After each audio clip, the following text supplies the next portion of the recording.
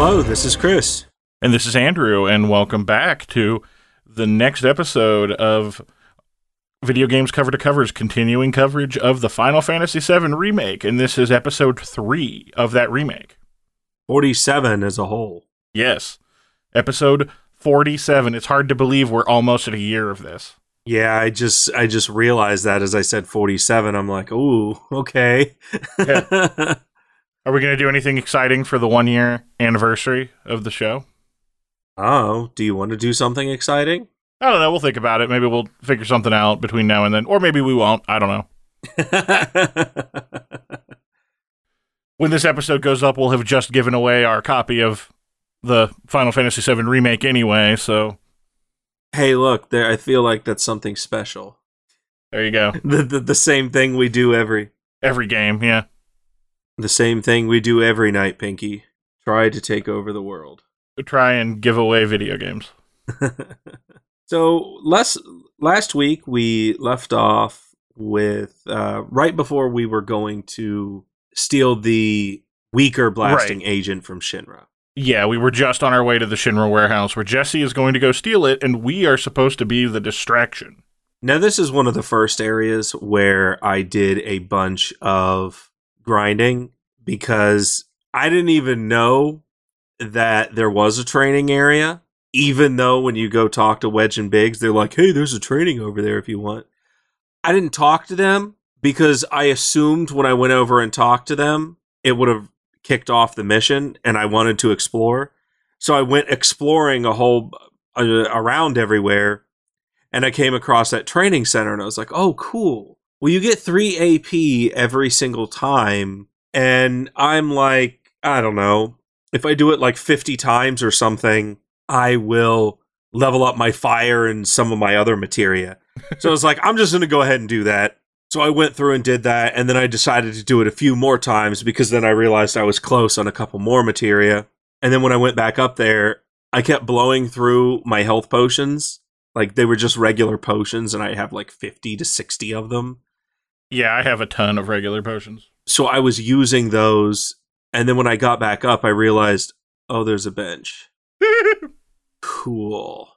And I think my favorite part, every time you come across a bench, it's either after like a battle or right before a large battle or something. And it clearly acts as if time has gone by. So Wedge and Biggs are just standing there waiting. And Cloud's just like taking a nap on the bench and stuff. Hold on a second, guys. Just give me a quick 20 to 30 minutes. I got to prepare for this. I got a power nap. And then they're like, okay, cool. Well, he must be checking out the training zone. He must be, maybe he's buying a couple things from the vending machine.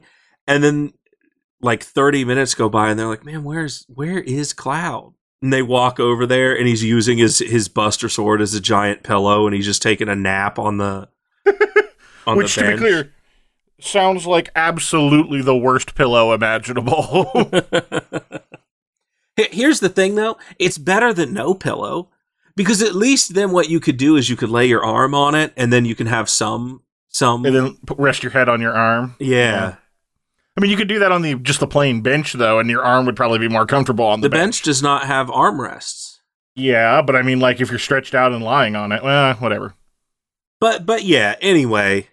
Regardless, yes, he's absolutely just power napping. He's taking a nap. And Andrew, I will say, I was going through my movies today, and I was like, oh man, here's something I haven't seen since I was in like college. I found Ninja Assassin. And I have no idea what this is. It's a movie about ninja assassins. I mean, all right, that's basically what I expected. Even in the modern world, swords beat guns, just period. If you know how to use a sword, and Cloud clearly does, as he's using a sword the size of him, that thing's going to do significantly more damage than a bullet. Especially considering we see Cloud in this intersection get shot up a bunch, and he just uses his giant sword as a shield, and then just walks over and cuts dudes. So, like, it doesn't matter. You are not going to get me to believe at this point that gun beats sword in any way, shape, or form, because it just doesn't. Okay. I'll show you. Maybe I'll do a you. Ninja Assassin viewing party. and you can see Ninja Assassin, and it's exactly what you would expect. It's Ninja Assassin, but in modern times. I mean, I feel like, yeah, you've already pretty well established what it is just by describing it like that. Yeah, it's in the name. There's really no, just like the Assassin's Creed game. It's like, oh, what do you do? Well, it's in the name. You're an assassin. And you have a creed. Then you pick up Dishonored, and you're like, oh, what do you do? I'm like, I don't know. You're Dishonored. You kill people, I guess. BioShock, confusing. There isn't, there's a biosphere, and sometimes people get shocked, but like that's not the main thing. There's a lot of confusion here. Final Fantasy, this is definitely not the last one, and it's not gonna be the last one. So that's a little confusing. Ninja Assassin, straight into the point. Assassin's Creed, straight into the point. Dragon Quest, it's a quest that involves a dragon. I mean, that's pretty solid. There you go. Super Mario Brothers, it's all about two dudes just broing it out through the Mushroom Kingdom. And they're pretty super as they do it. Have you seen online, there's, I think it's the YouTube channel Mash Table, they have an anime Super Mario Brothers where Mario and Luigi are basically just beating each other up like anime style. No, I haven't seen that. I've seen a lot of like good parody stuff like the One Jump Man and things like that, but I don't think I've seen that particular one. Yeah, that one, it's pretty funny. And then there's a version 2 of it where both of them fight Bowser, and it's basically just a recreation of the Goku Piccolo Raditz fight, and it's awesome. But anyway, after I did all that training and everything like that, I was like, I am perfectly prepared for this battle. And you talk to Wedge and Biggs, and then Wedge is like, hey man, there's a training facility right over there. There's a bench over there or whatever. You can take a quick rest. You just drop a couple Z's, stay a while. Not like we're on a mission or anything like that, but you can do that. And then there's like a vending machine if you need to get like a Rockstar energy drink or something. It's like, okay, cool. No. A potion brand energy drink.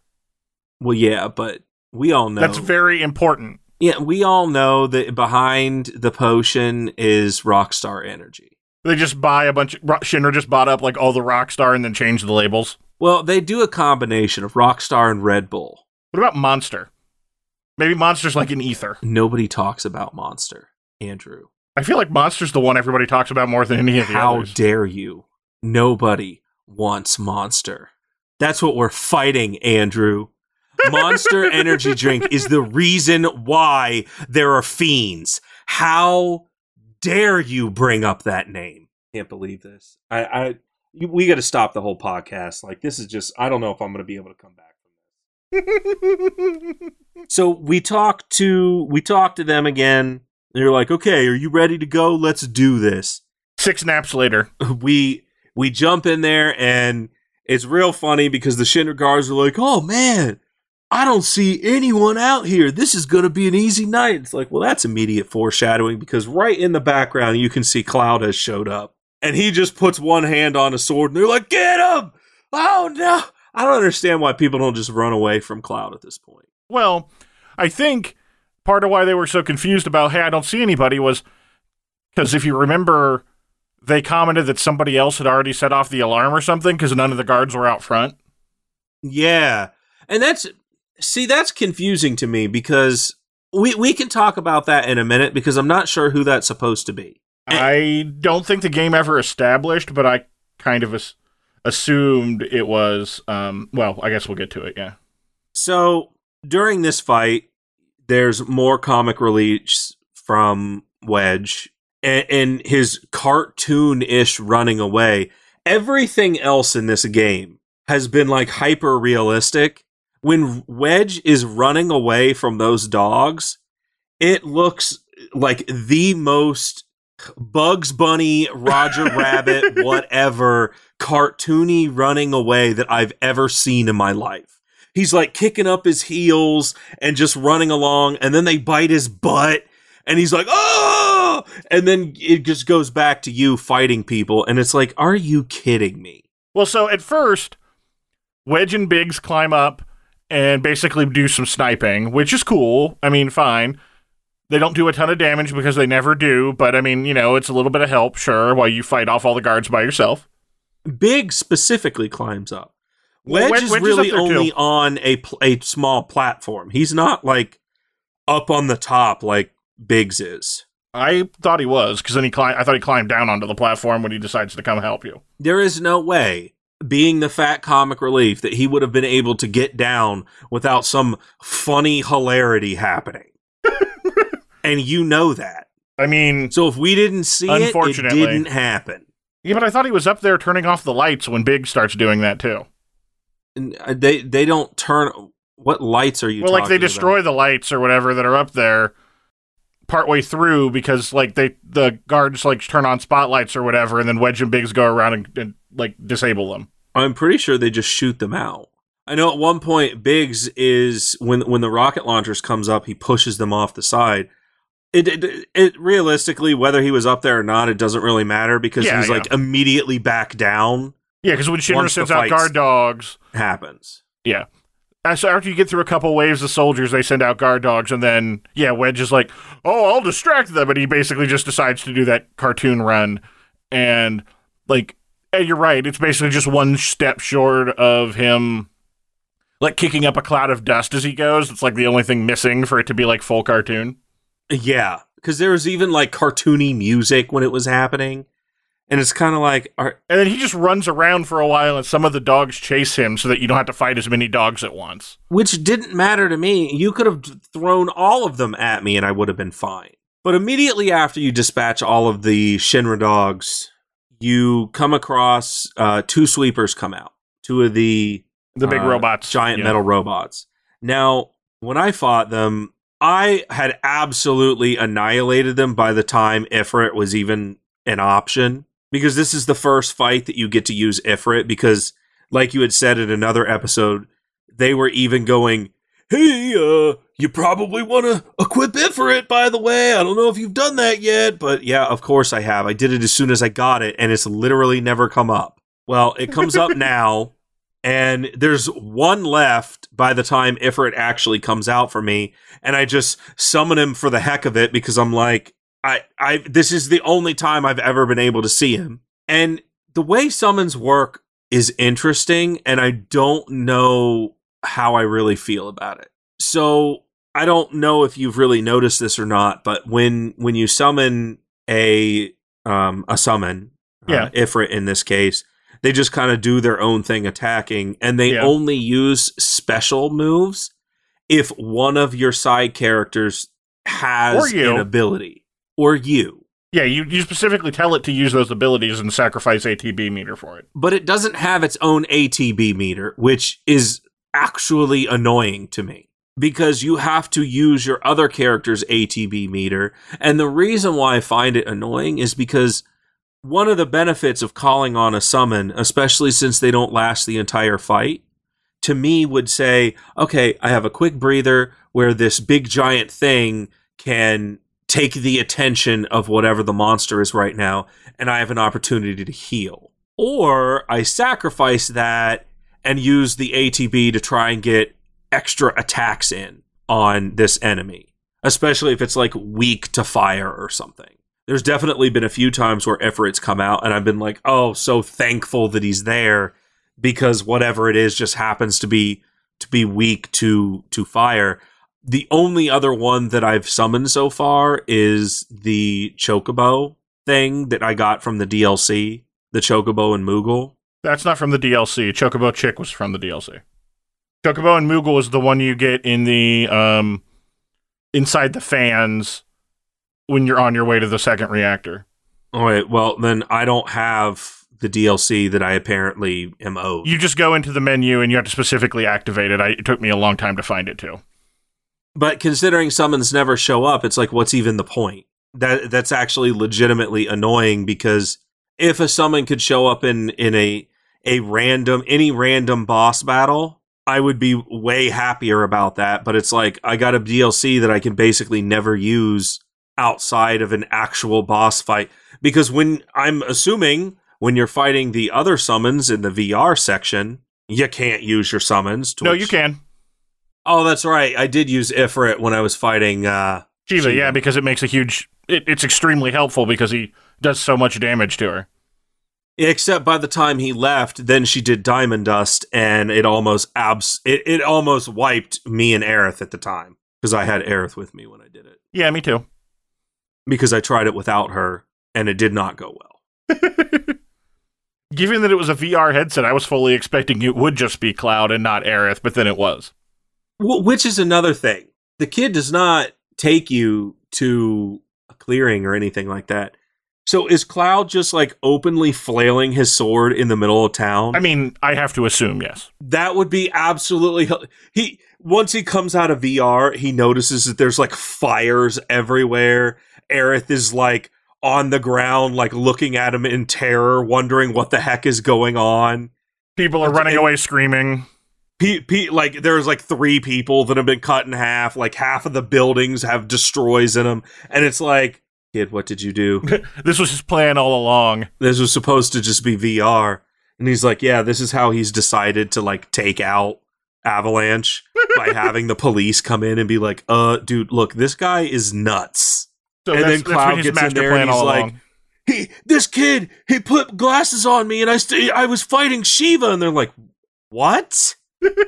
This guy's mentally unstable. Like, yeah, I know. It's so weird. He just went nuts. He started just cutting everything. I couldn't believe it. And that sword, it's so much more effective than a gun that it just, the amount of damage that was done to the city is just astronomical. But anyway. I see what you did there. We get back to the fight. Anyway, I will say, like, I mean, the fact that summons come up relatively rarely is, kind of disappointing, to be sure, but I do appreciate that the fact that you get to use them. See, I feel like they're a lot more effective than summons in a lot of other games because, like, you don't have to give up any party members. They use their special abilities when you give them ATB or whatever, but which is inconvenient, but you still get your entire other party, and unlike the original game where it's literally just a spell that happens once and goes away, I mean, they stick around for a decent amount of time. Well, I didn't know how they worked in the original. Yeah, in the original game, it was literally just a spell but it always hit all targets, and you could only use it a certain number of times per battle because that was what you got when you leveled it up. Oh, okay. So, like, Ifrit, by default, you could only summon Ifrit once, and then as he leveled up, you could get more and more Ifrits per battle. Now the thing that I'm not going to say... Overall, I just find the aspect of just another thing to decrease how powerful magic and stuff is. Because your ATB bars go away. And it's not like you can have more than 2. At least I haven't figured out how to. It'd be nice if I could stack up some ATB bars for Cloud. Especially considering then I could play as Cloud, stack up some bars, switch to another character, stack up bars there, and then I'd feel like I can use like a wider range of things. It's like once my health gets low, I feel like I constantly am prioritizing using abilities or anything like that for just healing people because I'm either like there's a couple times that, so I had issues with, I finally did get back from last week. I was complaining that there was a grapple enemy that had a whole bunch of problems with. Immediately after I went back to the game the next day and I had calmed down and I wasn't so angry about it, I destroyed everybody. And I was like, okay, well, I guess it's not that bad anymore. Part of my problem is I just don't ever block. I never use block. I just never use it. And there are some enemies where it is infinitely vital to use block. If you're not blocking, then you might as well just give up. Well, especially with operator mode, because then you get counterattacks. It's just they're like you were saying last time, it kind of seems like it focuses so much more on attacking and everything that magic is just kind of this afterthought that you're gonna get to rarely use. I mean, I will say the spells tend to do a lot of damage compared to like the original, but yeah, you just don't. I find myself not using them a whole lot because especially if I want to do cure and stuff, a second level cure is like 20% of my mana bar at this point, except for Aerith. And I guess I kind of have to agree with you a little, or disagree with you a little bit there. I don't really think they do a ton of damage. 500 damage for a basic spell is essentially nothing.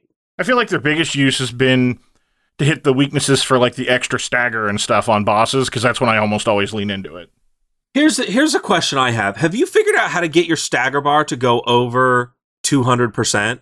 Because there's a battle intel I'm working on right now that requires my stagger bar to be 200 and above, and I've never, ever seen it go above 160%. Yeah, I didn't even know that was a thing.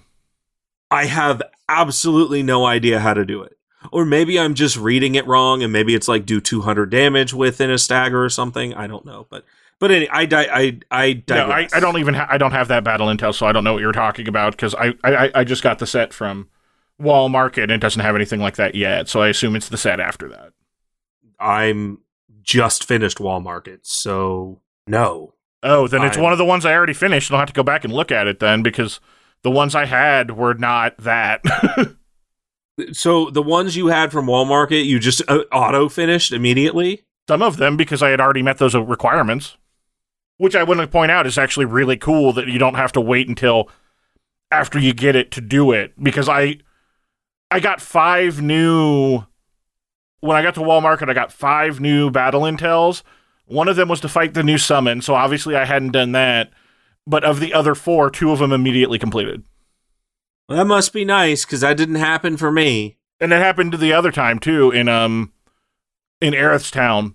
The same thing happened where basically all of my battle intel was done immediately. You mean Sector 5? Yeah, Sector 5.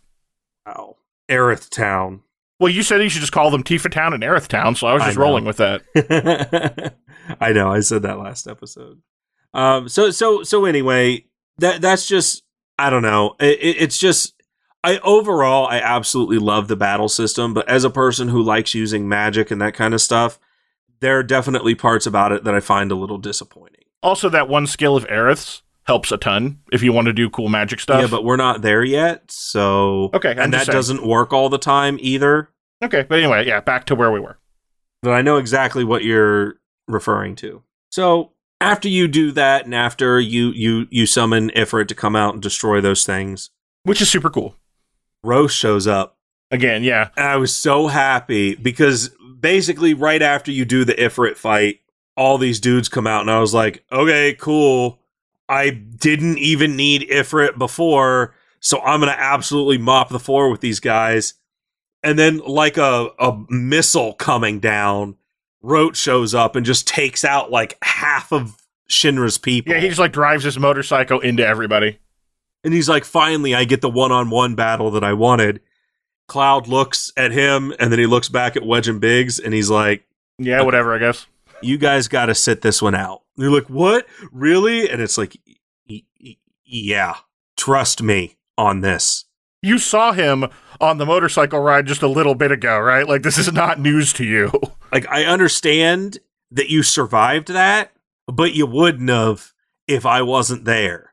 And I can't babysit you during this fight. Admittedly, I mopped the floor with him, but it was actually, I really, really like that we've seen another soldier and he's already come up already. It makes me think that we're definitely going to meet him again.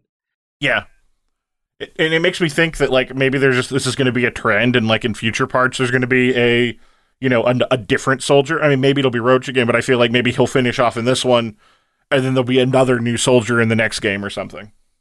Or, as my wife was putting it, he seems to be kind of your frenemy. Yeah, a little bit. I mean, he wants to be frenemies, if nothing else. I don't think Cloud sees him that way, but... More specifically, he wants to have a one-on-one battle with you because basically nobody challenges him. Yeah. He's kind of like One Punch Man. He's like, okay, here's the thing, Shinra guys, let me make this, because after you beat him, he takes out a whole bunch of the robots before he leaves. Yeah, because they summon in a bunch of additional robots after he loses, and then he rides his bike around again and like slices up all their legs so you can escape. And at one hand, I was thinking, I appreciate that, man, but I don't really need your help. I could have done that myself. I just beat you. I mean, no offense, but I'm good. So he kind of takes them out, and then he leaves, and he's like, don't die! And I just thought that was it was a really nice interchange. It was really nice. I have to say, so far, I mean, even of the things that I do later in the game, I don't think there's a bit of new content that I haven't really enjoyed. I was about to say that. I really think most of the things that they've extended have been really solid. Because almost everything has either been taking a very short section and making it significantly longer in the remake, which is what I was expecting a lot of, or some completely new stuff like Roche, which I'm a huge fan of just because, like you say, it is really nice to see another soldier other than Sephiroth. Because, like, you hear about Soldier being, you know, like Shinra's elite military or whatever, and then there's none of them in the whole game, and it's like, why? Which seems really weird, because I understand that at a certain point, Shinra doesn't really look at Avalanche as the enemies anymore, and they're now looking at Sephiroth as an enemy, but you would think that they would have sent soldiers in Avalanche's way here and there. Or, like, run into them, because you run into the Turks several times later in the original game, but you never run into a soldier until... Well, and that's what I don't understand. What and who are the Turks? Like, what purpose do they serve? I didn't understand that in the other game. Why weren't they just soldiers too? The Turks are like, if Soldier is military people, the Turks are basically like their spies. Technically, their official job is to find recruits and candidates for Soldier, but realistically, like, I mean, as we saw when we fought Reno on the plate in the original game and stuff like that, I mean, basically, they're secret agents, is really what they are. Which is why they wear suits and stuff, because it's like that James Bond sort of thing. Yeah. But Reno and Rude show up repeatedly in the original game, and I can only assume we'll do the same thing in this one. So once you get through the whole Roach section and everything like that, that's when an interesting thing happens. Because it looks like they all act as if you're going to be overwhelmed. And here's where that second, where you had mentioned either last episode or a couple episodes ago, this is that other Avalanche branch. And now that we know that they're there, they even specifically mention, hey, your team is not supposed to be here. So does that imply that it's them who knocked out the guards of the warehouse? What I was going to say is, yeah, I think they're the ones who were already doing an op, because they talk about, you know, oh, well, what are the odds that the main branch would be doing this too? And so, yes, that was my theory, was that, like, original flavor Avalanche are the ones who were already doing something that the guards were trying to investigate. Well, are you trying to say that Barrett is then the new Avalanche?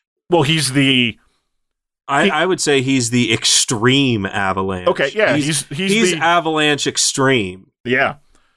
He's Avalanche after drinking the Red Bull. He's the experimental flavor that they just kind of let out there temporarily, and then it probably gets discontinued because it's like too hardcore for people. And like, man, this guy really hates Shinra. Guys, we gotta do something about this. Like, we all hate Shinra, but this guy, like, really hates Shinra, if you know what I mean. Like, you know, it's not that I don't hate Shinra, but, like, there's a level that's reasonable, and then there's whatever he's doing. Which includes blowing up reactors. But then, having said that, regular Avalanche is apparently buying a bunch of guns and stuff, and then, you know, rushing in and shooting things, so I was kind of left going, like, I'm not sure necessarily how Barrett's the extreme here, because, Barrett's causing damage or whatever. He's destroying property, and they're actively killing people. I mean, you guys are too. You guys are actively both of you are actively killing people. So I think the difference is they were already there, so to speak.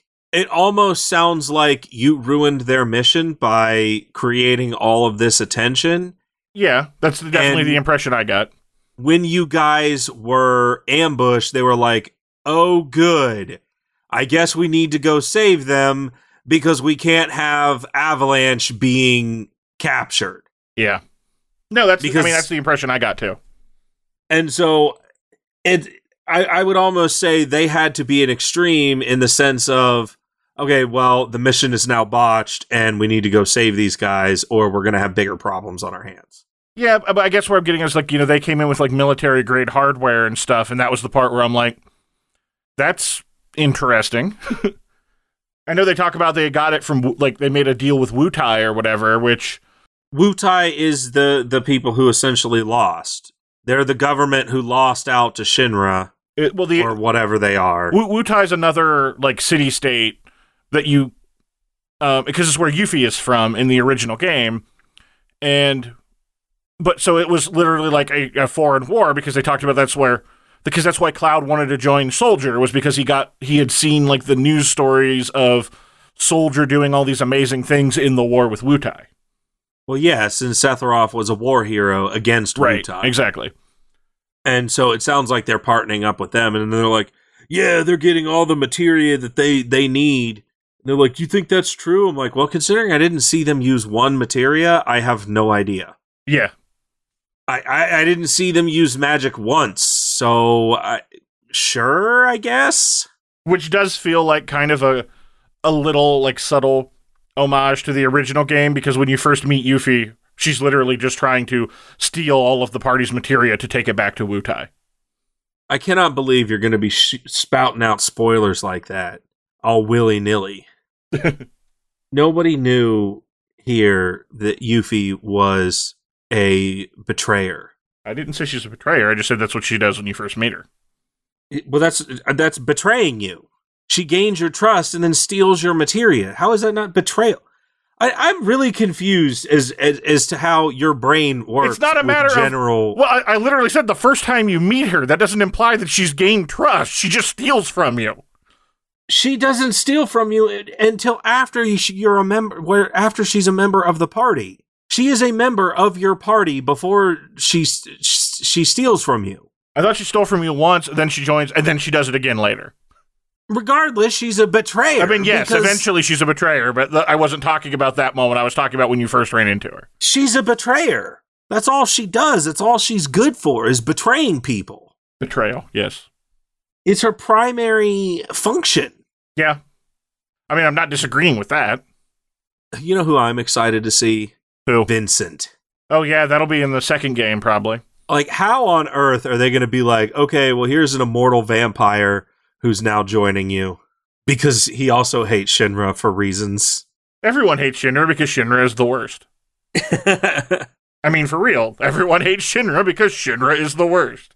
That's just how it goes. After you do that, you have this, you get a chance, a touching moment of more time spent with the basic, I guess, Avalanche members, and you jump off of the plate with parachutes, which was really cool. Which yes, that was very cool to see you, to see all four of you jump off, and also felt again like a little bit of a winking throwback to the original, which is one of the things I've also really enjoyed, is that because when you come back to Midgar, when I talked about how like you don't go back to Midgar until the very end of the game, that's how you get back in, is you parachute into the city.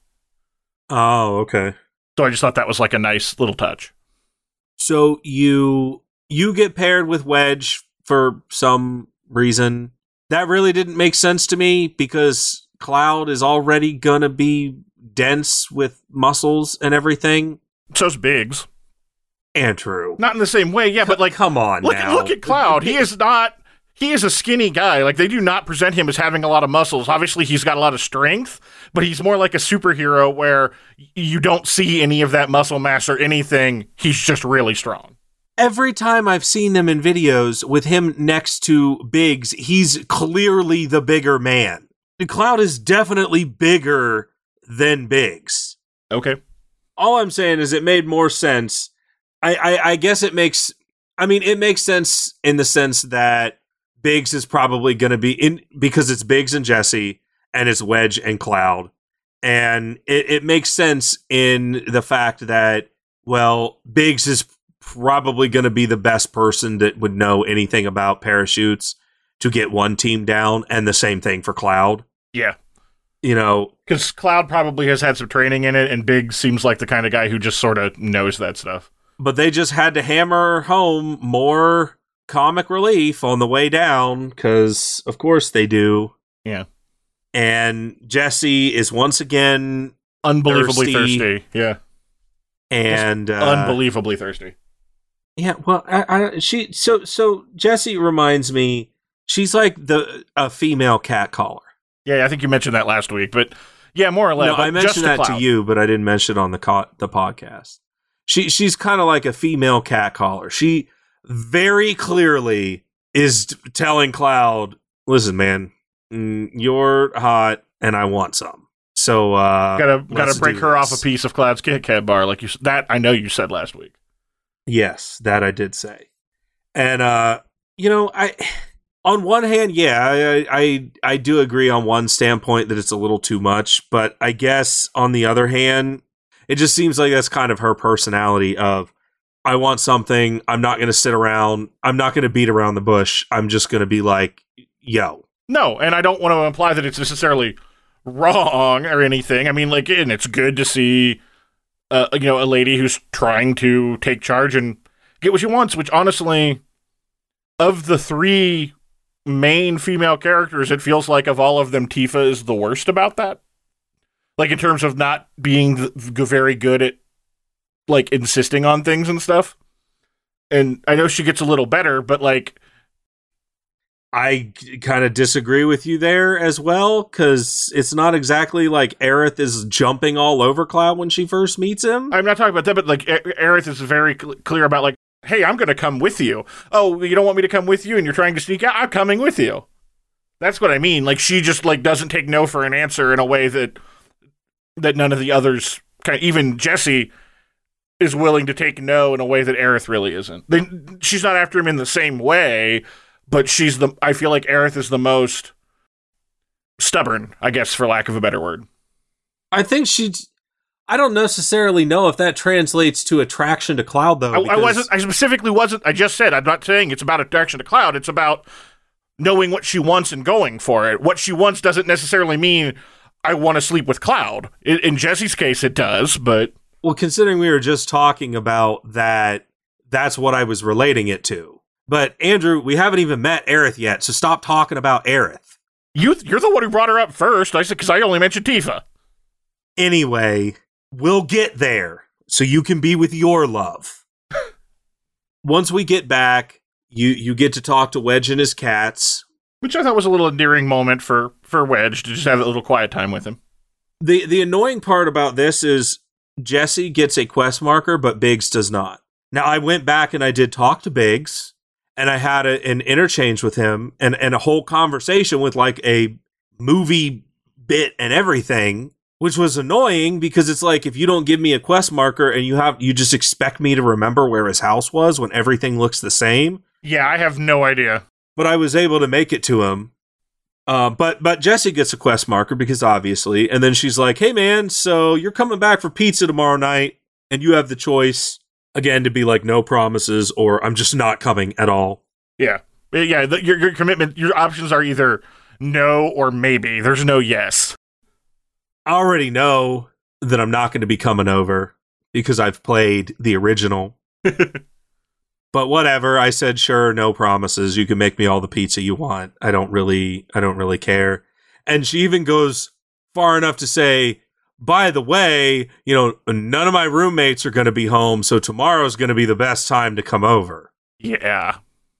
It's like, Jessie, I get it, Okay, I'll come over. I don't know what to tell you.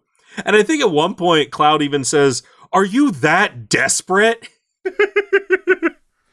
He's like, Jessie, come on. Like, just chill, please. Let's just have a normal conversation. We'll see where it goes. I'm willing to have pizza, but that is it. Like, it is literally pizza. That is not a euphemism. So then you wake up the next day, and this time there's ghost things back. Yeah, this time it is Tifa waking you up because, yeah, the ghosts are back.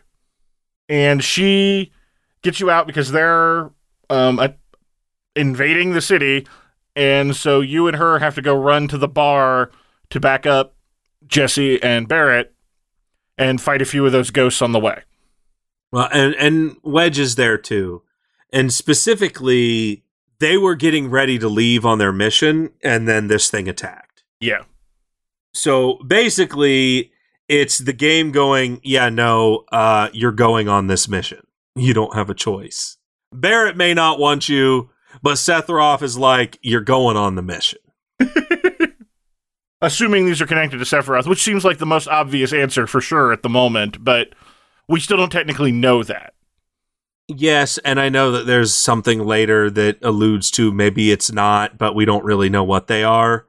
So, oh, see, I didn't even know that. I was just saying, so that's interesting.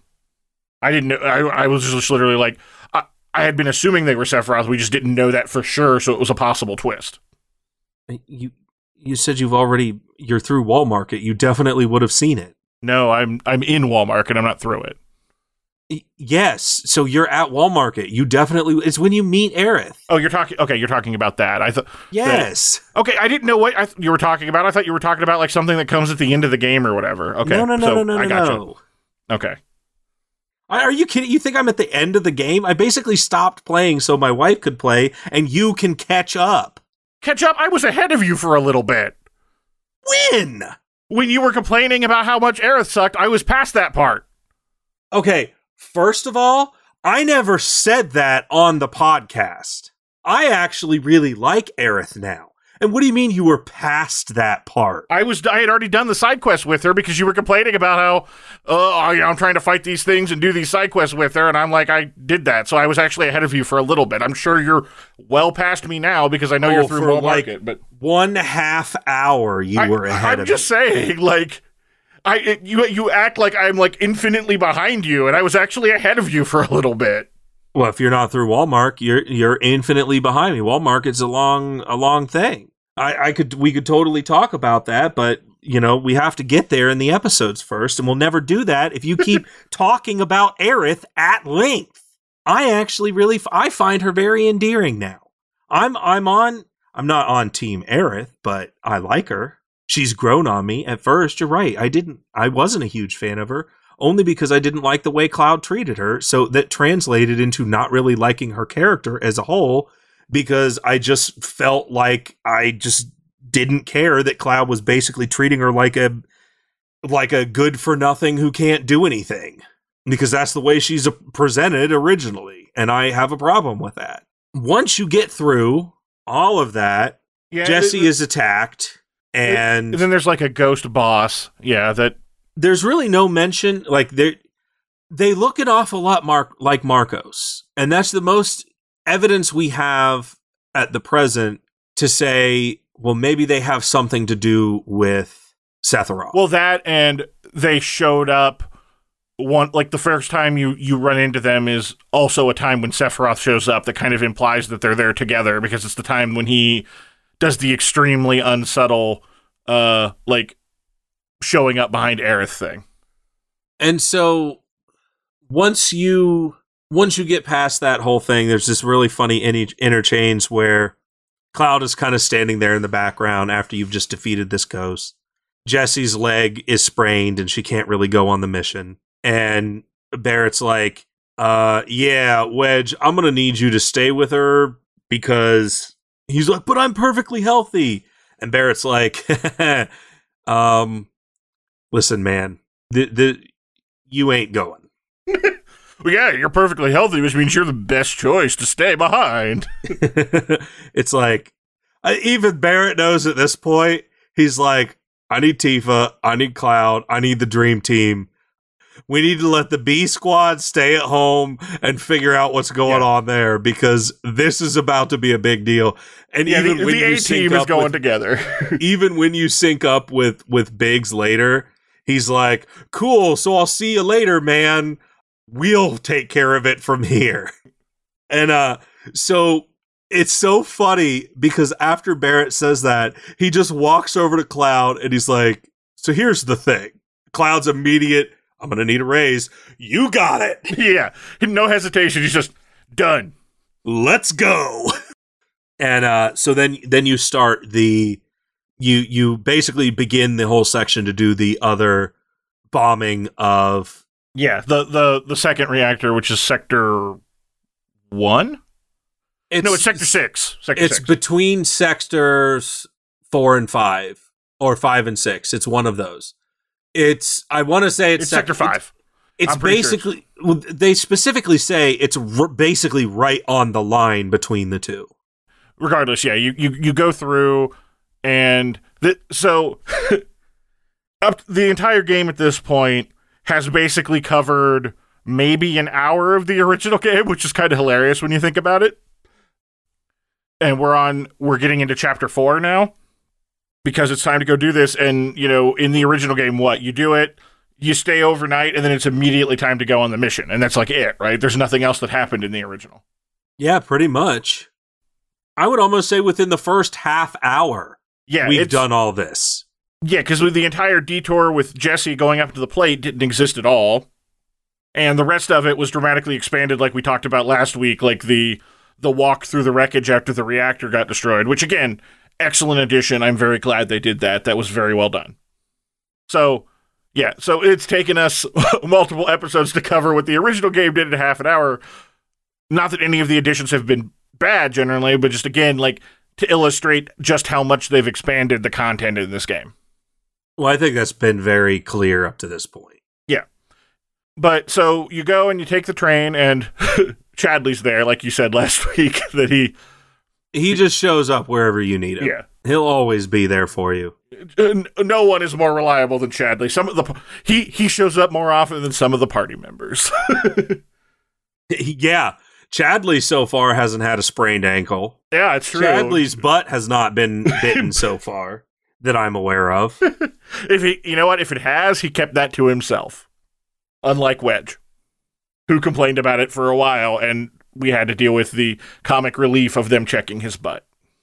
So you take the train, and now this is the part where, immediately there's an obvious parallel back to the original game, because at this point we know that the security scanner is going to set off the alarm, because that's what happened in the original game.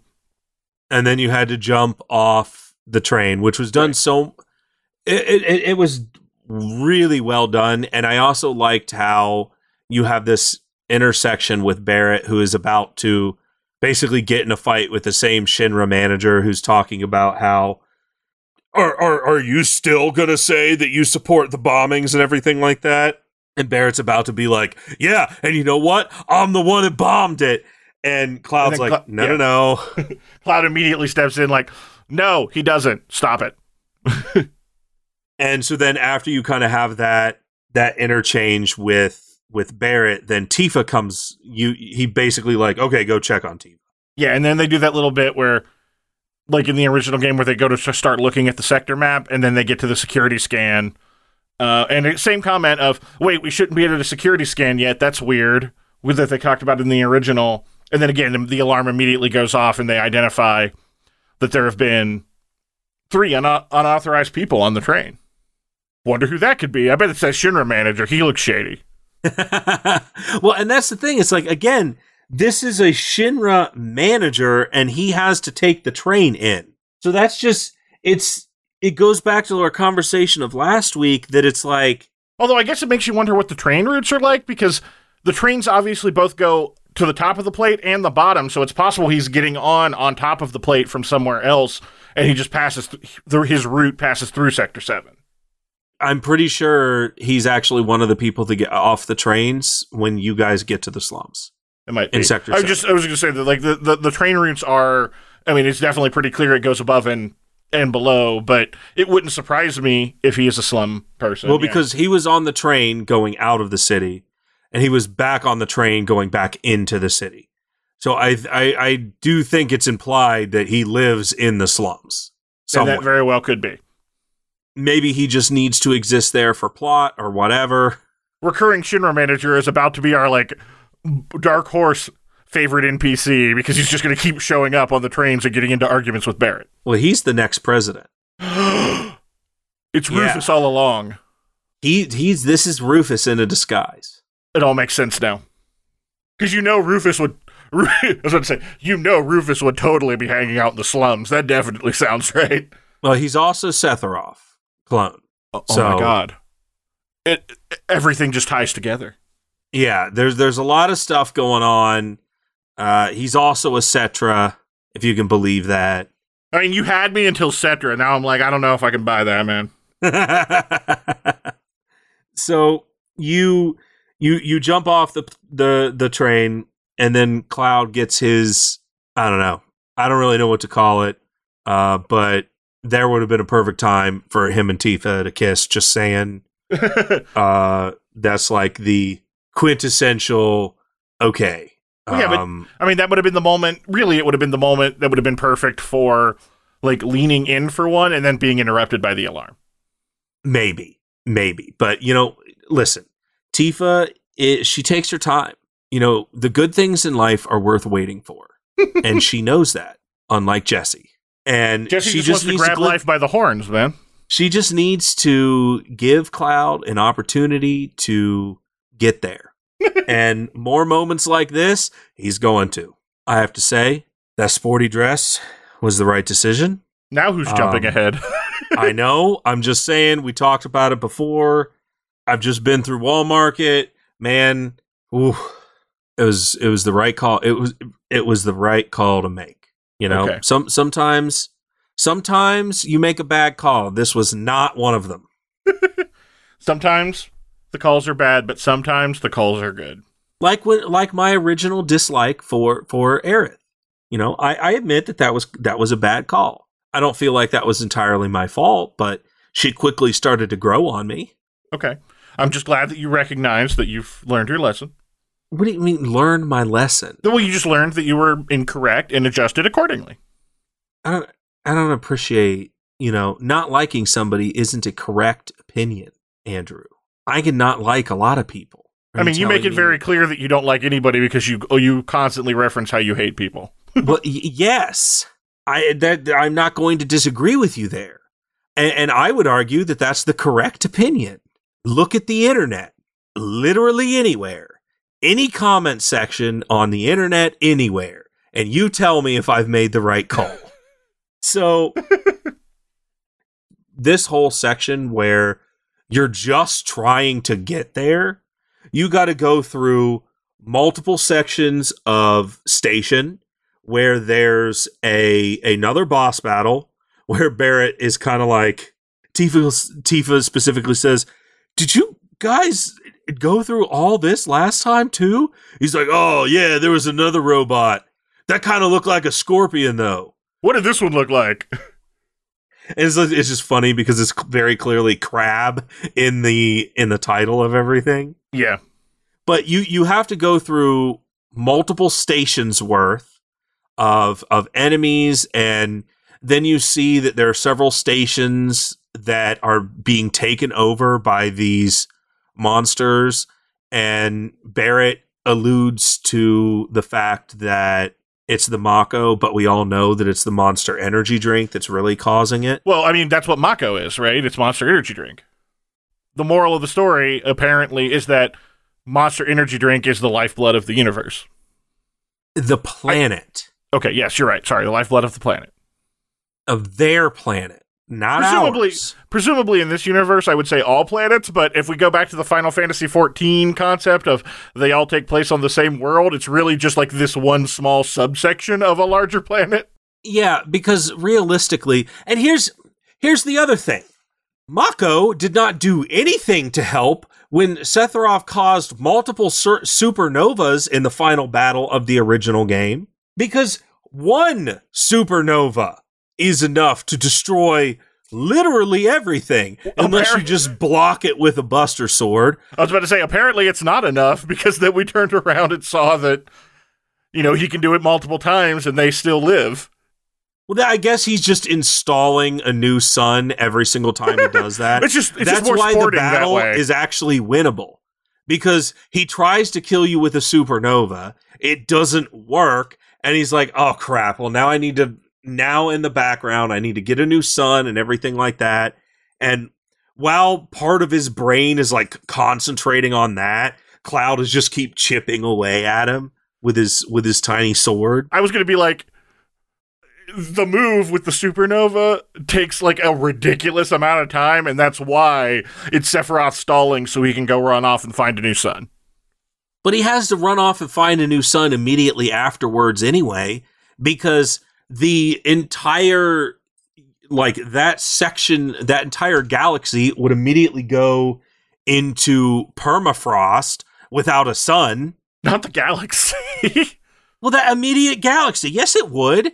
The solar system. Whatever. Galaxies the solar are system. way bigger than that. Okay, Andrew, listen. You know, he threw off supernova like 6 times. So the whole galaxy's now in permafrost. So at this point, he's picked off several stars from throughout the galaxy to bring them back, yes. Yes.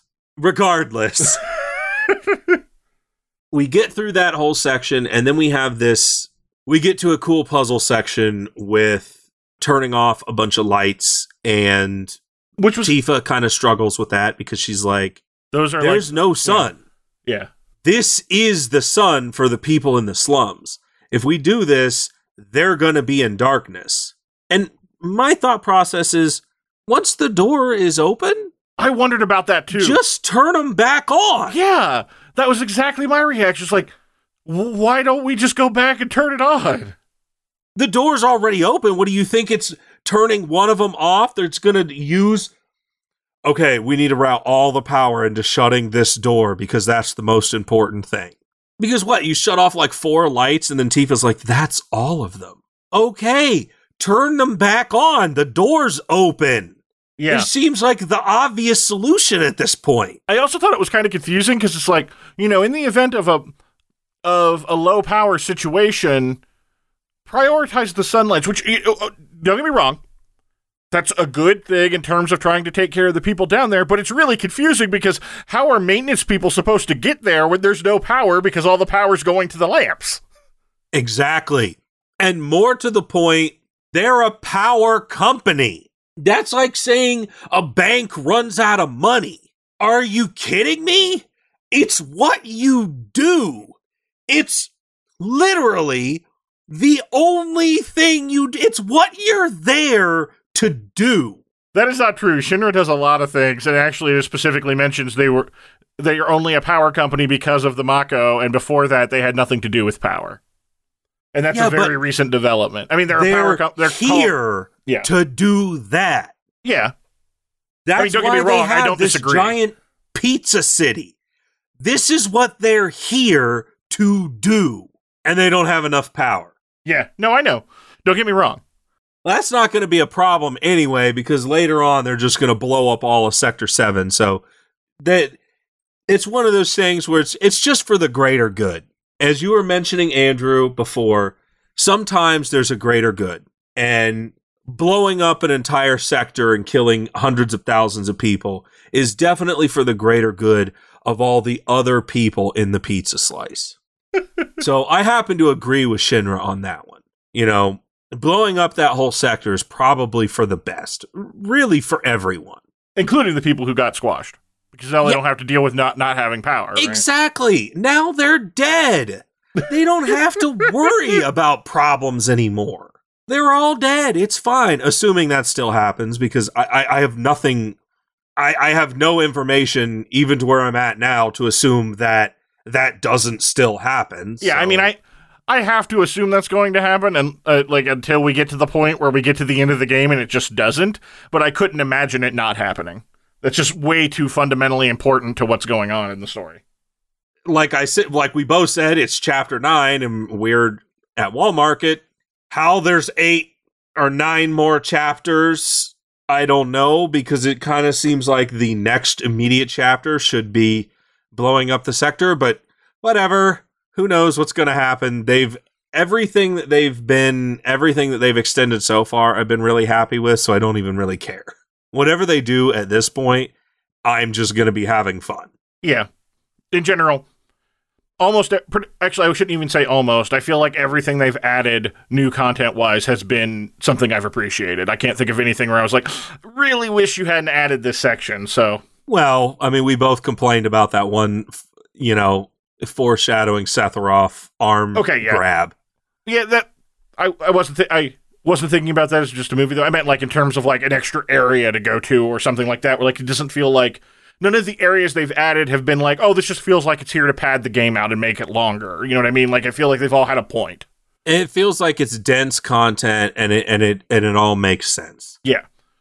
And it's interesting because some of the chapters fly by, and then some of them feel like they take forever, even without having a bunch of side quests to do or something. Because, yeah, the chapters that have had side quests obviously take a bit, but, you know, so a couple of the other chapters, like trying to get to the reactor, that was really long. Yeah, just trying to get to that reactor took forever. That's where there's multiple materials you can get by solving the different puzzles. At one point, that's where you get another summon. And in that whole section where you get the summon, after you've shut off 2 of the lights, yeah, you can reactivate that, and you get 9 AP every single time. So I grinded a bunch there, too. Because every time they're going to give me an opportunity to grind and put myself in a better position, I'm going to do it. Because that's just the way I play games, which is why I try to be prepared for absolutely everything. And when that's what was so frustrating about, you know, fighting now that you've done it, Rude at that point. Yeah, the Rude fight was pretty challenging, although I still got him on my first try, and that was where I leaned a lot on what I was just talking about with the Eris ability that will, again, we definitely, I don't think we're going to make that this episode, so. Well, no, but here's the thing. I did too. I almost got him on my first try. Almost. And then once he got down to low health, he basically just started spamming his special attacks, and there was just nothing I could do. I tried to do that thing where it doubles spells and stuff. Every time I went over there to cast Cure or Cura to have it happen twice, it maybe would happen the first time, but he'd immediately interrupt everything after that. It specifically says it doesn't double healing spells, though, just offense. Well, even when I was doing offense, it wasn't always doubling it. There are definitely, and Aerith is the one that shot it off, and she would just like walk 20 feet over, and I'm like, are you kidding me? Why are you not standing in the one place you need to stand in order to double cast? See, whenever I wanted to use it, I always would switch to her. Anytime I was going to use an ability like that, I always switch to that person so I can kind of line it up right. Yeah, but she basically can't attack at all. That's the problem I have with her, is Square and Tempest basically do garbage. I mean, I don't know if you're having a different experience or not, but Square is essentially useless. It's almost like Barret. Without overcharge, he's useless. Every single time, and unless I add some sort of element to it, it's basically useless.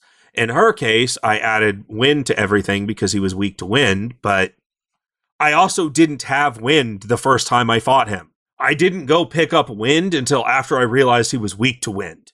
And then in the 6 subsequent fights after that, I was just in such a rage over what had happened, I couldn't focus, and then I would just rage even harder. But as soon as I, took a nap and woke up the next day, I immediately destroyed him and the other boss I was on. I was like, oh, okay, I guess I just needed to calm down a bit. Yeah, I mean, I've definitely had that experience, not with Final Fantasy VII, because I haven't had any moments that have really, I don't think I've gotten a game over yet in the game. Okay, let's roll out the red carpet for this guy. That's not what I was getting at. I've never once had a problem in this game. It's just been smooth sailing. I'm old to say there weren't fights that weren't hard. I mean, in general, I definitely think the difficulty is significantly higher than the original game. But I've managed to not lose completely yet. Oh, well, I can't wait for a fight that you're going to have to do coming up. I'm really excited to hear how well you do there. Okay. But where I was going with that was, I mean, there are definitely plenty of other games that I've played where, yeah, I'll get to a point where I'm like, I feel like I'm getting frustrated, and then I almost always will do better if I just step away and come back later rather than just trying to power through it, because then I just get more and more frustrated and I don't get there. So I totally get where you're coming from.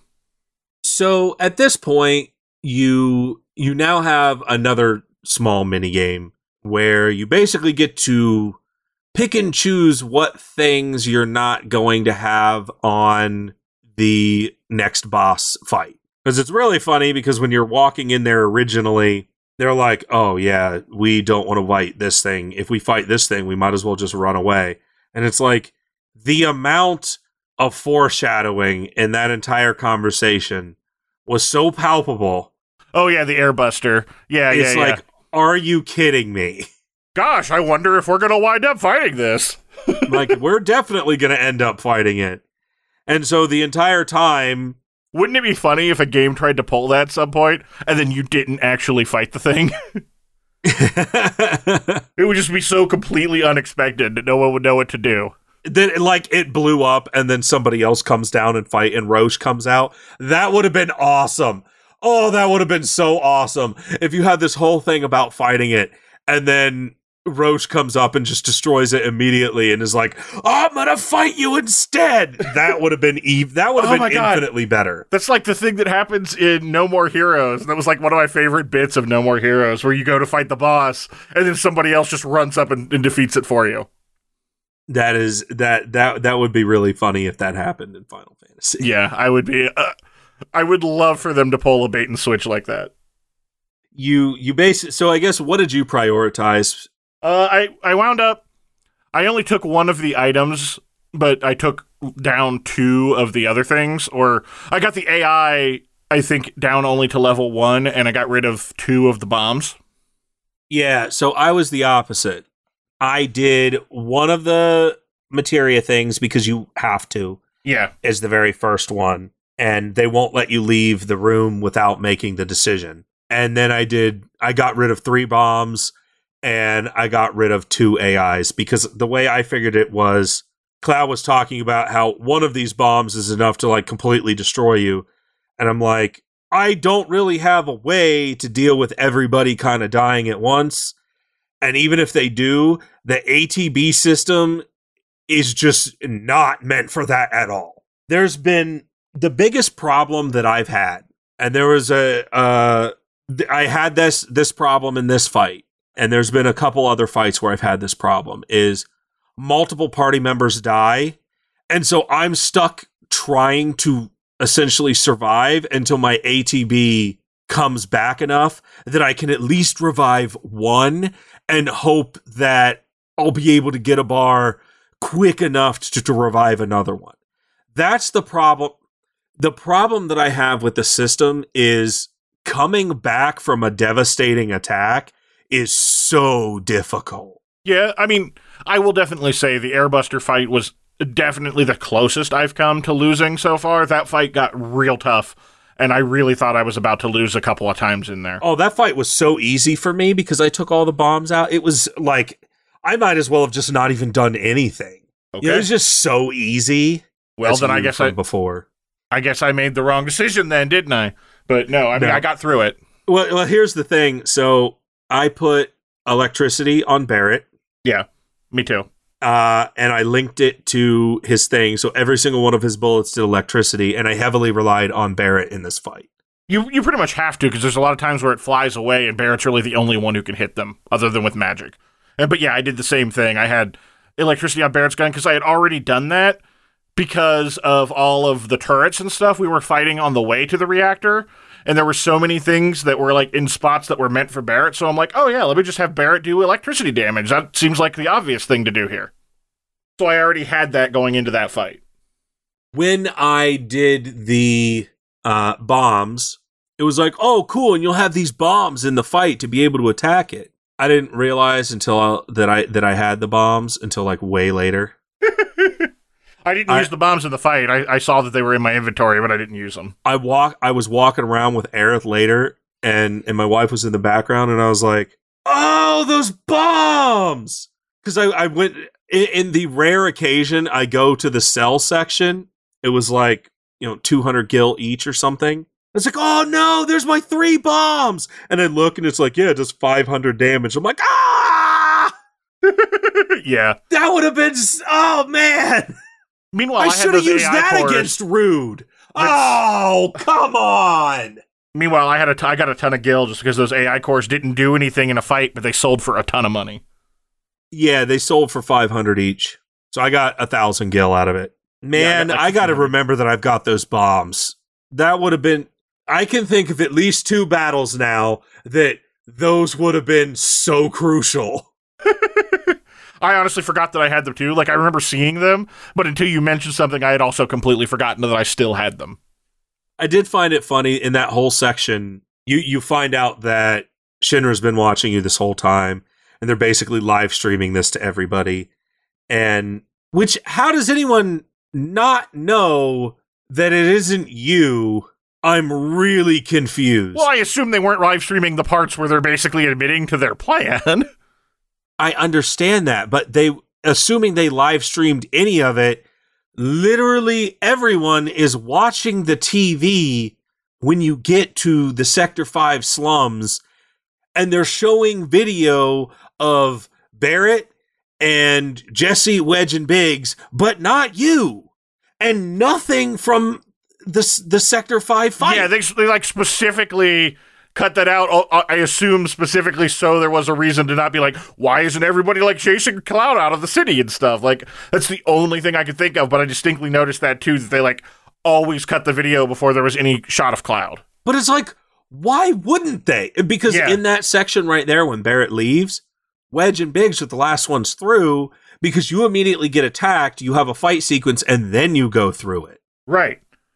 And I'm just sitting there like, are you kidding me? Why are you not showing the picture of Cloud? Because then everyone would immediately know it. And that's kind of makes it seem like Shinra is just up to more ominous stuff, because it's like, it almost seems like they're just watching you the whole time and they're just allowing this to happen because they need it to, in which their overall larger plan, Heidegger specifically says that, they want to start another war with Wutai.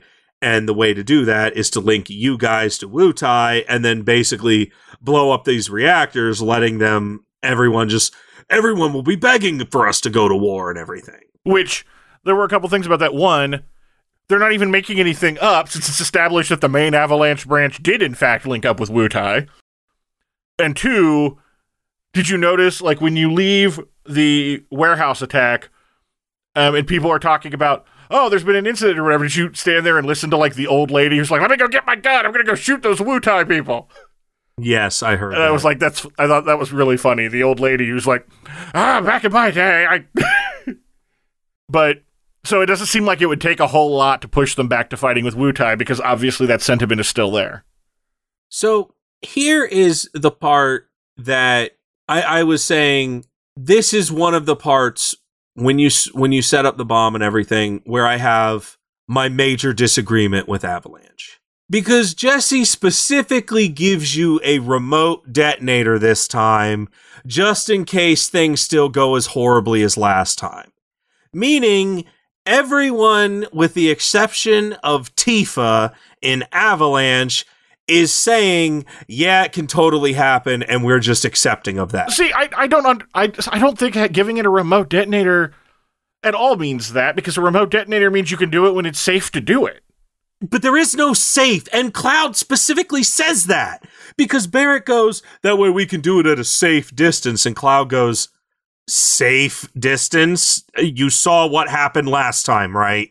There is no safe distance, and that's the problem I have with it. Like, at this point, they're just actively saying, yeah, things could go really wrong, and we're just okay with that. See, I just don't understand how that becomes evidence of like it being worse, because to me that seems like Jessie trying to do everything she can to make it as good as possible. Like, that seems like a positive. For Avalanche, but not for everybody. Like, it's not for everybody. How is it for everybody? Because if there's no timer and they can set it off when it's safe, then that can mean when the people aren't around. It's like all those things you were complaining about before. So the only person that made sure that people left was Tifa. She asked Big specifically, hey, did you make sure that people are out? So yes, I agree with Tifa on this, not Avalanche as a whole. Again, Barrett also immediately says, yeah, go do that. And Big says, yeah, I'm on it. So it's not like anybody like protests the idea of making sure it's safe. Everybody's like, yes, we're going to go do this thing and make sure people are safe. I'm just saying, as bad as the bomb got last time, I'm still saying the fact that it was a remote detonator basically just indicates that they understand that there could be massive complications and they just don't care. See, I it disagree. seems like the fact that it's a remote detonator, to me, says they were trying even harder to minimize things. Like they were trying harder to minimize things, yes, but blowing it up, I'm sorry, man, it's still not the right decision. And I agree 100% with Tifa on this. Tifa seems like the only person in this entire Avalanche organization, this small one, that actually says, this is wrong. And I agree with her. I just do. Oh, okay. I get. We don't need to go back into that again. I guess the part I just don't understand is how you're implying. Like the part that seems to be confusing is that the remote detonator implies that that's even worse than last time, because I don't see how that can be the case. It implies that she's making it safer for Avalanche, but just there is no way, realistically, Avalanche in any sort of time frame is going to be able to determine if literally every single person is out of that building when it happens. It's just not possible. Adding the remote detonator minimizes that, yes. So you're right. Maybe it's not worse. But the fact that she has to do that implies that there's still a potential for a lot of other problems. Which is why I'm saying, as a whole, doing it again is a mistake. And that's what I'm getting at, is doing it again is the mistake. Okay, and we like I said, that part of it, we've certainly both said our piece, and I don't think we're going to get any farther on that. The part that I was concerned about was I just didn't understand how the remote detonator changed that part of the equation, because if anything, to me, that strikes me as safer than a timed detonator in general, for if the goal is to minimize casualties.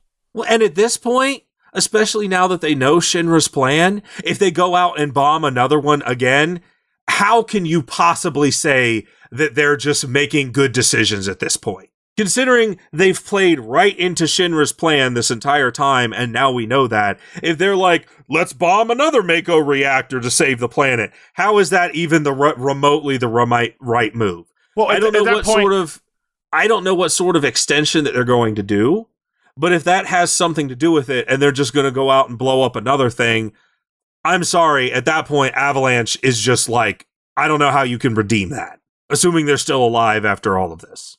I mean, at that point, we go back to what I think we talked about even in the original episode, which is just basically what you're saying is we can't try to do something because the bad guys are going to do something in response to it, which is a valid thing to consider, but I'm not sure that makes the original people the bad guys if the bad guys are going to... I didn't say they were the bad guys. I'm saying they're no better than the bad guys. Okay, well, that makes them bad guys then. If they're equal to the bad guys, that makes them bad guys. So they're bad guys. They're both bad guys doing bad things for their reasons. You can be a bad guy and do things for the right reason. That's why I equated them to Dexter before. You can be a bad guy and be doing it for the right reasons. But let's not sit here and say that they aren't the bad guy, because they're definitely doing bad things. They're just a different bad guy. They're doing bad things for the right reasons. That's like the quintessential, yeah, we're bad people and we understand that, but it has to be done. I would accept that way more than we're the good guys in this whole scenario. It's like, it's a real gray area to try and say that you're the good guy while doing things like that. I agree they're doing it for the right reason. I understand that they feel like they have to do that in order to make a statement. I get all that. But that, Andrew, I'm sorry, that doesn't make them the good guys, in my opinion. Shinra is definitely more bad guys than they are. So you equated this to the rebels from Star Wars last time. And Han Solo even sort of struggles with this in a sense, where he's like, I'm not a good guy. I'm just not. I'm not a good guy. I may be doing good things for the betterment of everybody right now, but he's very clear that he's always been a bad guy and he'll always be a bad guy. I look at Avalanche in the same sort of light. They're doing things for the right reasons. I 100% agree with that. They're doing what they believe to be right for the information that they have. Now we find out later from the original game that apparently Barrett just hates Shinra to like a massive degree, but everyone seems to understand what they're doing and why they're doing it. And they're doing it for the right reason. By blowing stuff up and being generally destructive, you're doing bad stuff. And even Cloud is like, yeah, I'm a mercenary. I'm definitely not a good guy.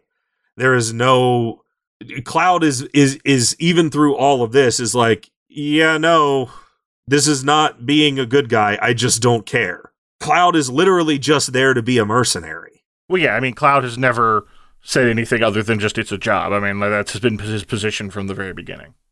And on that note, we are now at the end of the reactors, so next week we'll finally get to meet Aerith for real instead of just randomly talking about her and bringing her up.